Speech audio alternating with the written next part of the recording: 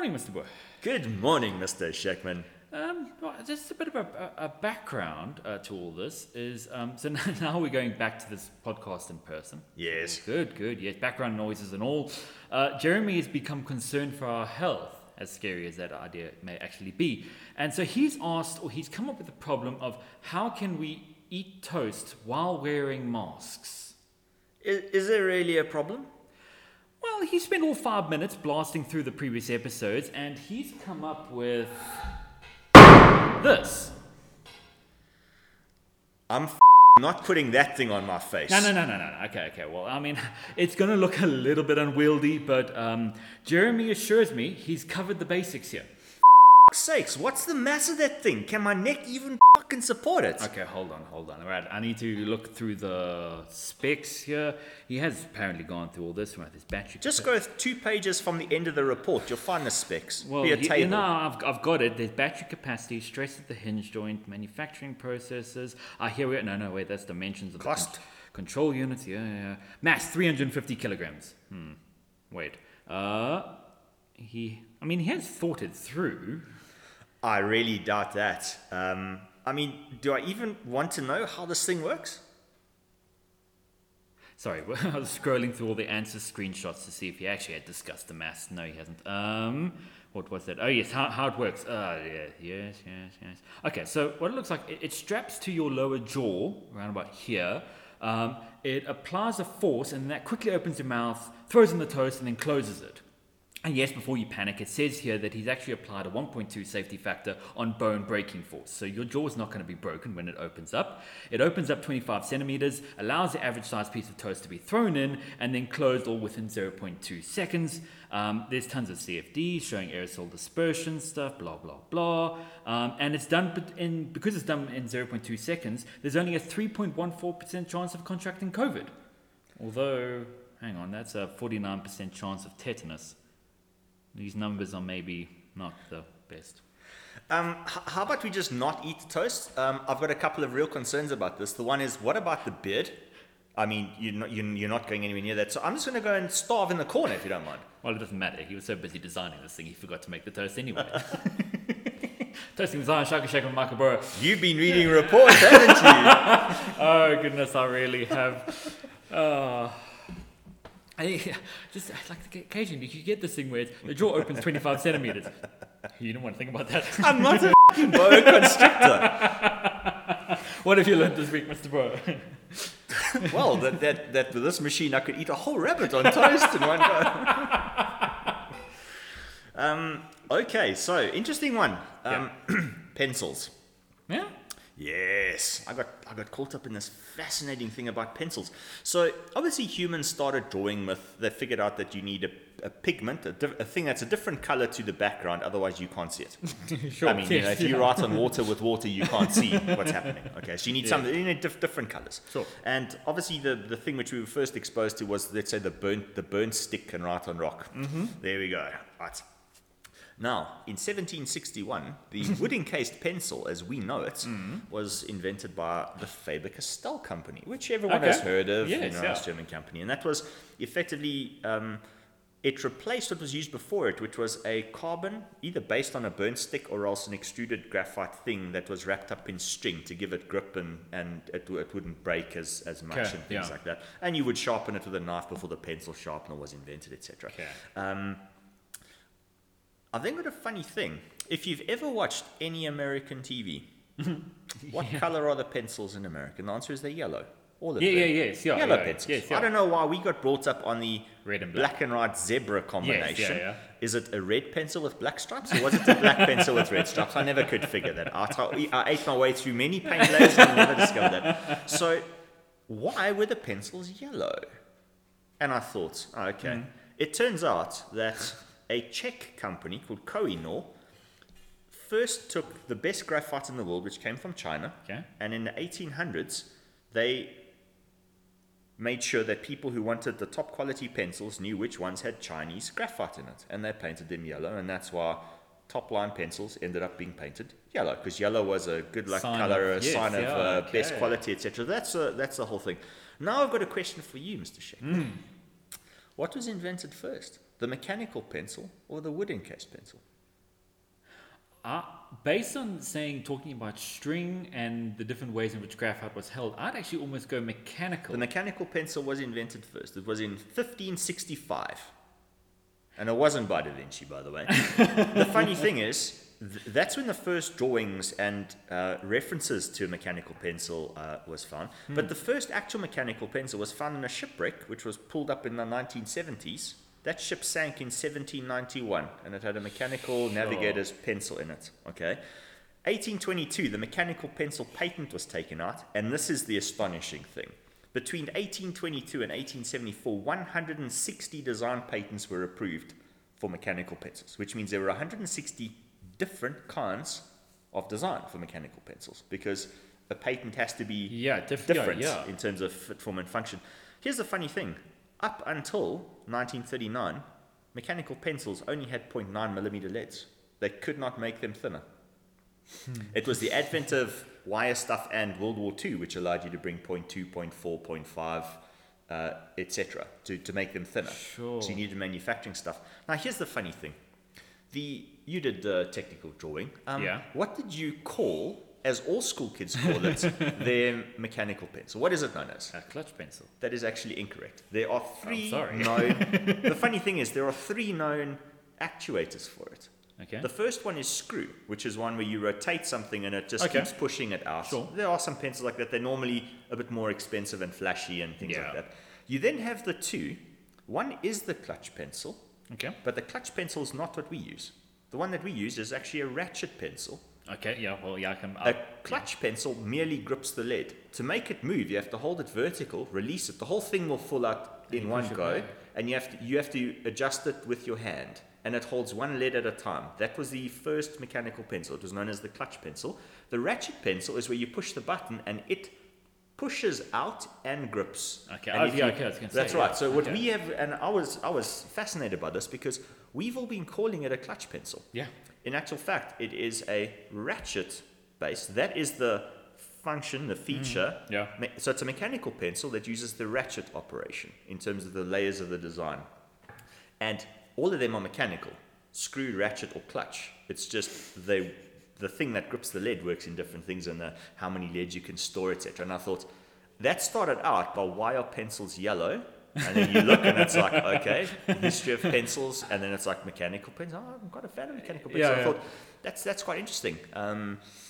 I think, not for this episode, but it's an interesting look into what are the 150 other odd different ways that you can make a mechanical pencil. And I mean, they're different enough. I mean, you could consider them different concepts.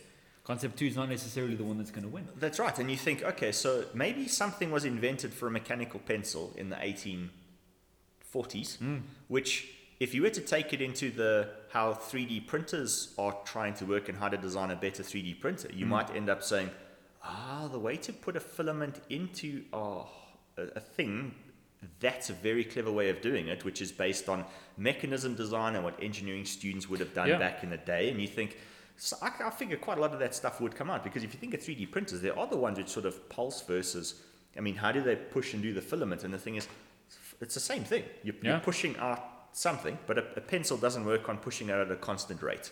It's you wear it out. And you do it. Cut back. It's basically cutting back the surrounding body. That's right, and there's no real need for a mechanical pencil which continuously extrudes, that the thing's always the same. Because, it's not like a welding, like a MIG welder sort of thing. As you're drawing it, basically pushes. That's right. I mean, but you think maybe for art and things like that, where it's a case of you wouldn't want to be interrupted with a let me do this. Yeah. You might actually want something which is a continuous feed. But in which case, what happens when you get to the end of the flip and lead thing anyway? Then you're interrupted anyway. Well, unless you had like a continuous sort of feed, you basically calibrate it for your drawing style. Yes. So I draw at this rate, and it will keep going at that rate. In which case, you've just made a 3D printer for art. Yeah, effectively exactly that. And also at some point, liquefy the lead. I mean, you basically got a fountain pen. Yes. That is drawn out rather than extruded out. That's right, and you could do it with, they say, chemical reactions as well. You could have two powders or chemicals which meet at the nib, and and you think about it, it's like, okay, so it's mechanical, and it's like, okay, so 3D printers, yes, fantastic to the guys who invented it. It's like, well, it's a pencil, but instead of an infinitely thin thing, you just build it up with different sort of stuff. This is a design show, not a weird bullshit through history show. All right, so what are we going to be talking about today besides pencils? Interesting thing when it comes to trying to work through a problem is to there's no, as we say in design, there's no 100% correct way to do anything, and you can start anything in kind of any order, really. You might find that if you started in one particular place, you realize I should have started it somewhere else because I needed to know this before. Well, I mean, this is all assuming we've got the problem already. We defined the problem. So we're in the stage of, I've got the problem, now let me develop a solution to the problem. That's right. And we've been through sort of how to break down problems in glorious detail. Yeah, and, exactly. And the thing which is important is the way that you break down a problem must be done correctly. Yes. You no. have to do it. Yeah. And the way that you build up a solution, whether it is your first option to solve it, or your second, or your third, or your fourth. In fact, there's no up to 14E by Mr. Sheckman's guidance. 2 is obviously going to be the winner, but you've got to have a plan for how that thing comes together. So we always make the sort of joke that students would say start the design by telling us how the first thing that is going to solve this particular problem is the yellow electric bus. The second one is the green diesel truck, and the fourth one is the titanium blue helicopter. There we go. In which case, in the pencil case that we've just discussed, it happened to be yellow paint with a certain kind of wood, with a certain kind of lead in it, was the final thing. Now the question is, how the hell did they get to that? So yes, your bus may end up being yellow. It may very well end up being electric, and it may very well end up having 6 wheels and stuff like that. But you don't start off with a yellow painted, wood encased pencil. And a plastic encased ratchet style mechanical. That's right. You don't start off with that as your idea and then work on the detail of how you get there. It's actually the other way around. Exactly. Okay, so let's try and come up with an example. And the 2 words we're going to throw out, if we start off with, is, let's say, I call it the order of influence. In terms of whenever you're trying to break down a problem, you need to work out what is the biggest ingredient to the problem down to the smallest, and make sure you've got that order correctly, because that's how you derive your requirements and your constraints and things like that. And often the thing which has the biggest influence over it is probably a constraint, because it's the biggest thing you cannot do. Yes. For the thing that you want to do. So you almost need the requirement, and then the first thing in influence is often your number one requirement, which is a physics law or a safety rule or something like that, an environmental thing. Right. So when you're doing the building up of a solution, you have to do exactly the same thing. Okay, so Mr. Sheckman, you've just had this very strong paint strip of coffee that was quite useful in getting rid of the battery acid marmalade from the previous one, and I now present you, it's now 7 o'clock in the morning, with a absolutely massive double cheeseburger. Goodness. Okay, So I've done it. I've presented you with a yellow painted wood encased pencil. Right. Okay, fine. Right. The order of, let's say, influence in terms of, okay, what would you say it would be? Are we talking about developing a cheeseburger here, or putting together? We can quickly put together the cheeseburger, in terms of how it was created, because that's what students do. They present you with a cheeseburger. Now it's a case of, all right, so what was the most important thing to get right in this world-class, competition-winning double cheeseburger? Well, it'd probably be the meat. The beef. Well, it's probably the burger, the patty, as it. That's right. Now I want you to just stop, pause, and simulate. Right. You're now a judge at this burger eating competition. Okay. What's the very first thing that you're going to do as a judge on this burger? What's the first thing you're going to touch? And if it doesn't feel quite right... Okay, good point. Okay, the bun. The bun. Now, the bun needs to be ready just in time, because you don't want to toast the bun and then it sits and gets flipping cold and crusty, that sort of stuff, and it absorbs too much of the juice of the patties, etc. So, but if you and I mean, I've done this with many burgers. If you put your thumb under and it's wet underneath that bottom bun, I'm not so keen anymore because it's not. It's just a soggy bread. Okay, guys. So it's first the appearance. Well, I mean, it's almost in preference order. It's the top bun because you're not really looking at the bottom bun. That's right. It tends to be hidden by your relishes and all that nonsense. So top bun, then it's the picking up at that point. It's a picking up at that point. Now, what we're doing here is we're breaking it down, and then we're then going to figure out, all right, so in what order do you make it? Because the patty takes much longer to toast than the bun. Yeah. But you might want to toast the bun in the juice you take the patty off, and you might want to toast it in the burger, the burger remnants there for like a gravy type effect. In which case, you can't do that if you haven't cooked the patty first. Sure. And if you toast the bun first, then the bun is cold and clammy and all that sort of stuff. Okay, right. So the bun is really important, and we've got to figure out where the order of it is in terms of manufacture. Yeah, so it has a high influence, but in terms of importance at this point, it's maybe not the highest necessarily. That's right. We have to make sure that we don't forget about the bun at the end. We're not putting just a patty on the plate. Correct. Now, here's the thing. When you bite into it, you don't really care about the bun. That's not why people eat burgers. You shouldn't be. You shouldn't be this chewy thing that you can't get your teeth through, so on and so forth. That's true. No one sits and say, those are the most delicious sesame seeds I've ever tasted in my life. They came from a field in Afghanistan. You don't do that. No. So the bun's got to be perfect, but it's irrelevant. In fact, it's the handles. Yes. Okay. Yeah. Let's That's keep your fingers clean. And it mops up the sauce. It acts as an absorbent thing so you don't drool. Okay, cool. And then obviously the main attraction is, okay, the cheese we're not going to worry too much about. You're just going to source the correct kind of cheese and put it on so that it's got the right amount of melt. Yeah. Okay, but you can't do that before you've cooked the patties. The patties... And you don't melt your cheese and try to scrape it off and put it on your patty. Exactly right. Okay, so that's not that relevant. We're also not going to worry about growing the lettuce and all of that sort of stuff and the slicing of the tomatoes. There'll be those are the simple things that you add on. You don't pre-cook any of that. Yes, Done. All right.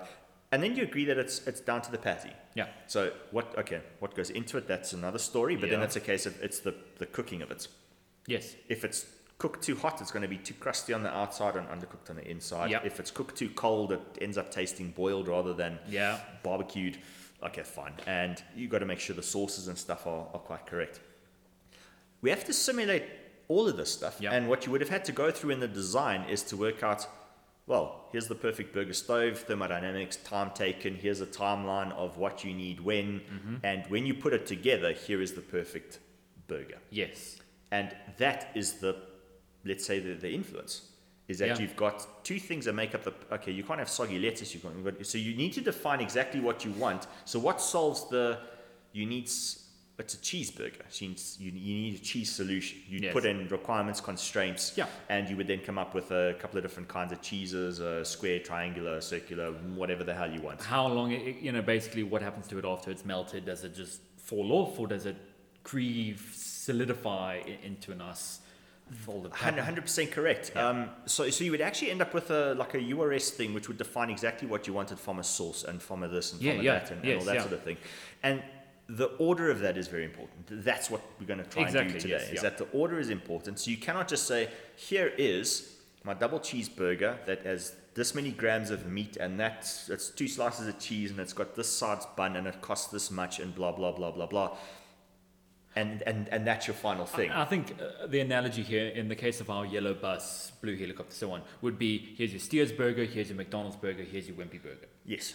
That's not what we can do. We're not going to do that. We're going to do it in the sense of we're going to go bit by bit. Right, this is the patty. So it's no longer.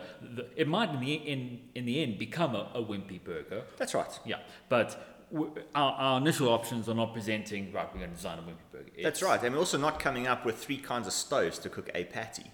No. Because that's another way where students get distracted, is all of a sudden I've got three ideas on how to cook this thing. Mm-hmm. And then, no. And the plate, what kind of plate are you going to have it on, and so on. And, there we go. And that was just taking a final concept which seems kind of simple in terms of what it is, and then just, again, we say this all the time with design, put yourself as the person who's going to eat this thing. Yeah, the end user. Yeah, that's right. And it's a case of you're just going to look at that pattern. It's like, that is dry.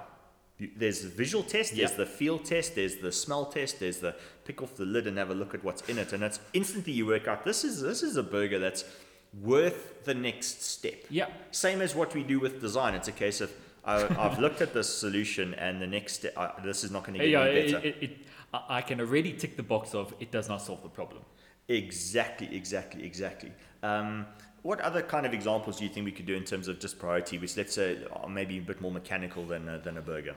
I mean, let's go for a car or an aircraft, and let's go even different. Let's go boat. Why not? A boat for a change. Yes. A boat across the desert. No. Let's say a yacht race, Atlantic A yacht. waterless boat. An Atlantic yacht race. Obviously, an Atlantic yacht race is slightly different to a Pacific yacht race in terms of what you. And obviously, in the Atlantic, you've got different levels depending on what you've got to design for. Like if you're doing Joburg to New Zealand, you've got different kinds of seaways versus standard. But we do a standard North American, Europe type transatlantic thing, good weather season, all that sort of stuff. Yes. Order of priority. Okay, let's say I'm the aerodynamics person. I'm going to be like, all right, in terms of the solution here, mast and sail first. Well, I mean, probably going to hull type, catamaran, trimaran, single hull shape, and so on and so forth. That's right. Obviously, race competitions might dictate not maybe the format of the hull, but in terms of like number of masts and total area and stuff. Okay, you'd have to look up those sorts of rules. But I mean, most catamarans would have a central mast with a sail. But the drag properties and the actual design racing speed would determine a different kind of sail. Yeah. Because a cat goes faster than a single hull, and then you've got those single hulls like America's Cup shit, where it's like, how many boats in formation can you make? Like, the thing looks like a Russian doll set of stuff. Hydrodynamic, aerodynamic shapes. It's like, did an airplane crash into this thing to look like that?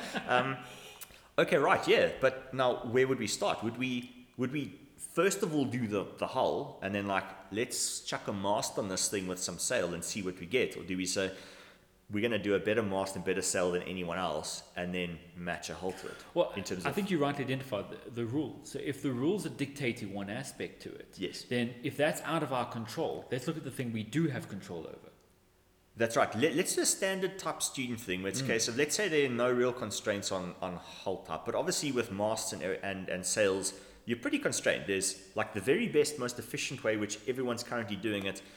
If you can do 0.5% better than them, you're doing well. Yes, but you're not going to reinvent something where it's a case of, I've got a new material and we can just 3D we're going print supersonic. That's right. Exactly. So there you're limited, whereas with the other stuff you can be quite clever in terms of water reaction and Freud numbers and blowing bubbles and all that sort of nonsense. Okay, fair enough. So what's the higher influence? Where should we start? Then it should be the hull or the water, the part of the boat that interacts with the water at the very least. That's right, and the reason for that is that's going to have who's on it, and what living stuff they need, because you can't make these people.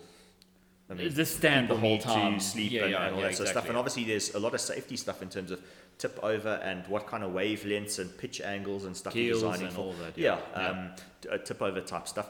A keel is an interesting thing because you also have to balance the worst case aerodynamics with your mass moments, etc. So the keel and the mast kind of go together. Yes. And if the one gets bigger and worse, the other one gets better and worse. Well, I mean, what I'd almost say is start the design off with basically take the top performing yacht that we're competing against. I'm just going to take the mast. I'm just going to use it as my initial starting off point. Yes. I'll adapt it later. I'm not designing it, but I'm going to run on the assumption that we're going to be something along those lines so that it means I can even further develop my hull from the start. Yes. Because, as you say, the odds of us being 0.5% better are quite low. So we're likely to have something of that nature. Yes. So, well, we can run the assumption that is our initial stuff. It's basically chosen for us. Correct. And the important thing there is in terms of your design, say, literature survey would be to analyze the hell out of a bunch of different mast and sail shapes and work out this is the very best one. It's got the best speed envelope. It's a bit shit off the line, but it's a transatlantic race. Yeah. If we've got the worst first gear in an F1 race, who cares? Because you use first gear for like 0.5% start in a pit stop type thing. In which case, okay, fine, fair enough. That analysis would be beforehand to identify, okay, this is the best mast set. Then we're on to the main attraction, we're on to the burger patties. Yes. So what we're saying here is, if the Steers burger has the very best bun, why don't we just take the bun and do our own patty for it? Yeah, exactly. Don't mess with it if that is good enough. And irrelevant because we can't really do much better. No. I mean, we might be butchers and burger makers, but bakers. Well, I mean, breaking might it be down, terrible. I mean, the differences between a McDonald's patty and, let's say, a Steers patty are significantly different. That's right. Sorry, I shouldn't have made a joke about the bun. This is a show about toast, and I've just knocked you as not being a baker. Damn it. Didn't think that one through.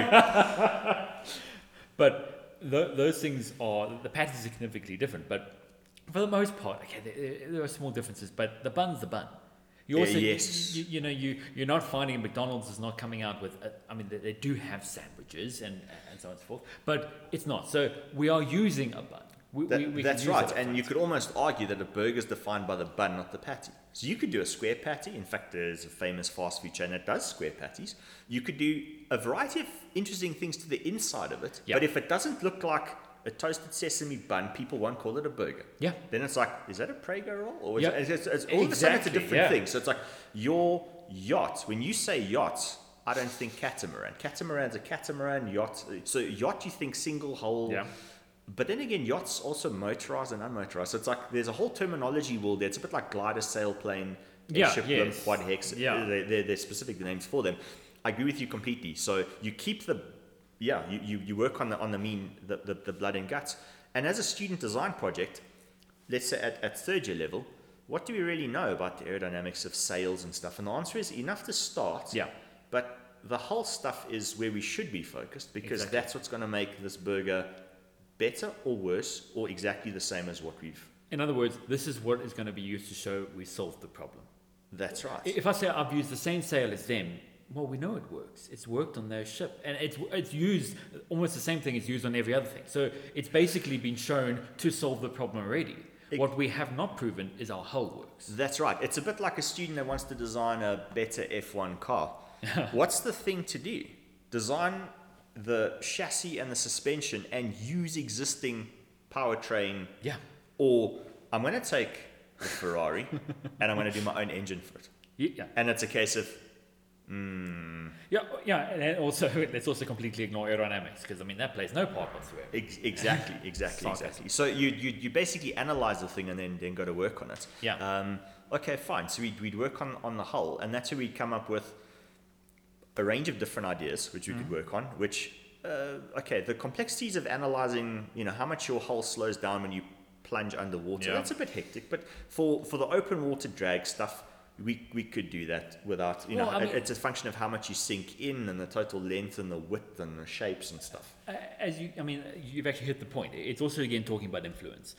Are we worried about the one-off instance when we've got high waves and things like that where we're plunging down? Well, it's going to slow us down. Yes, but are we? We're going in the clean season or the nice season in inverted commas. Yes. So when that's expected to be a low priority, same thing for our acceleration. We've got poor acceleration, we don't really care. What we want is we're up to top speed, let's keep things as streamlined, let's low disruption to water and things. That's where we put our focus on. So if your detailed design is then slipping into that getting that hydrodynamic drag profile just right, but we haven't really looked too much into how the water goes over the top and so on and so forth. Okay, fine, you should hypothesize, you should at least do something towards it, but the main focus is on the majority of our race. That's right. It's pointless trimming the cheese to have perfect 90-degree angles at the end if the patties are not. No one's The really patty gonna also then notice. shrinks and you create And a now meatball. the cheese is too big, and now what the hell do you do type thing. Yeah. And I think the point there is, if you were to say, and you see this with design, and it's very easy to do this. Done it many times myself. You think, here's, let's make ours get out of, if it pitches in, let's get our nose up because all boats will be affected.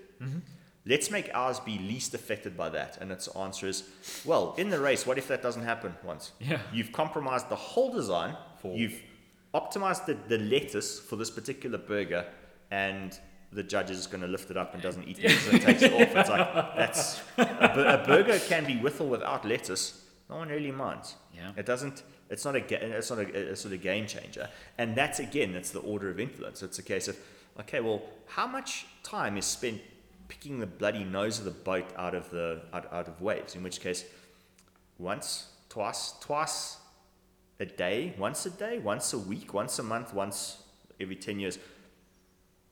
influence, where does that fit? And that's the thing. So, it's also not a case of being sort of stuck. It's that limbo of, I don't know which one to do first and so on and so forth. Provided you got an understanding of the influence, and basically it's a big picture view. Let's say you started off with the let's keep the nose down as it goes under, so it's a smooth transition under and over the wave. So we don't lose speed, basically. Exactly. We keep our speed up. The sail auto forms into this. Yeah, we got some canards that dip down into the water to pick it up. We've got a rocket motor. We've got lots of ideas. And you stop and you start looking, but actually, I mean, the percentage that occurs is actually relatively low. You find we've got that idea, but as you then start developing, if that is now starting to influence what you've now picked up, is actually the bigger part, the hull. Actually, it's really affecting drag. Okay, well, I mean, it's part of iteration. I'm gonna either change that or reevaluate that, or whatever the case is, and reposition it. And you, in a report, you're not going to tell me how you did the wrong thing first. You're going to first say, well, identify the hull was the best thing, and we're going to go for speed.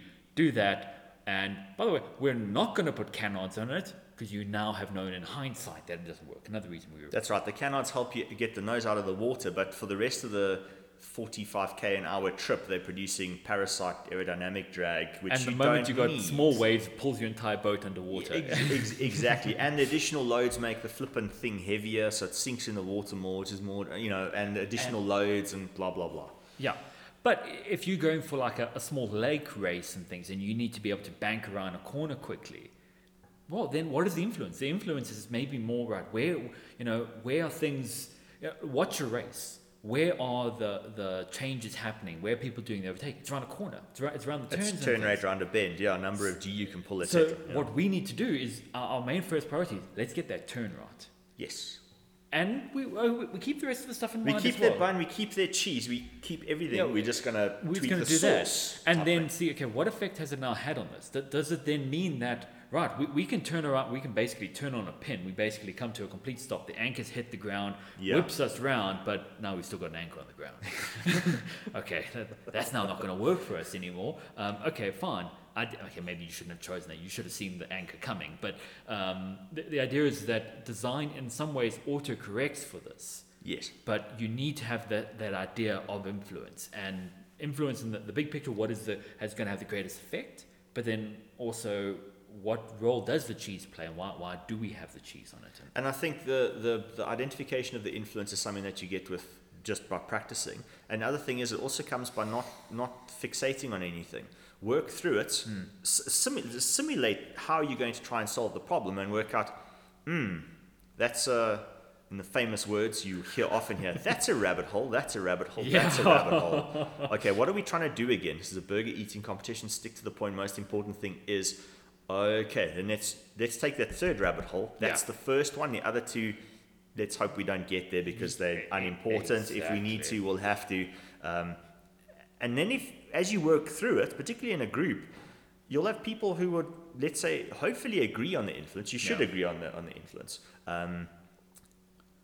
Actually, for when it comes to burgers, I'm one that dismantles it completely. I don't eat it. I eat them all separately anyway. So for me, then it's a case of, well, the bun, and that's why I hate soggy buns, because if you literally bite into the bottom and the sauce has gone into the bread, how would you even tell? Just you don't. Yeah. But anyway, so it's a case of, all right, well, that's how I eat a burger. You evidently eat a burger the way that humans are supposed to eat a burger, which is why it looks like a burger. But that's it. So, and you say it comes with experience, learning a sort of influence level. The other thing I think that can be done as a sort of if you finding you're struggling with that, you're doing that. Take a look at, and it always helps something you have an interest in, even if it is burgers. Ask questions on things that not design your own, but on the existing products. Why does a Big Mac have a bun in the middle? Part of a bread that thing. extra thing. Yes. Is it for extra looks, or is it something else? And you can start to, if you critically evaluate that, you can start to get ideas as to, all right, so it's about absorption of juice level or whatever it takes through. Okay, it's not that you have to do that, but right, I need to keep an eye on that as an influence. And right, I'm doing a vegan burger. Right, okay, well, the odds of juices are quite low. So in terms of the level of influence, the juice absorption through my bun is now actually really low. So I can lower that down on my level because I've broken it down and critically evaluated it. And it's why, certainly in fourth year projects, when you get to those, you're likely to be a little unfamiliar with the topics. And that's why in our literature reviews, we expect you to do some critical evaluation so we can see you're bringing yourself up to speed. It's not just this car has this radius and this speed and this acceleration, but why? What did it do differently? Why did it beat all those other cars? Was it just down to driver? Okay, cool. Then how are you going to take that into account? And so on and so forth. That's the idea of critical evaluation. Not just tell us, I found the info. Yes. All the standard thing at the start of the report is there are 4 kinds of vehicle suspension. It's like, yes, but you're supposed to be doing a green hovercraft. It's like, I wonder what you're going to be designing for your walking robot now. Your green hovercraft that's got double wishbone suspension on the driver's seat because it has to have double wishbone because it's the best. Yeah. All right. Well, if you've got some ideas yourself or ways that you achieve or design perfection. Exactly. Or what you think the ultimate burger is, McDonald's is the wrong answer, unfortunately.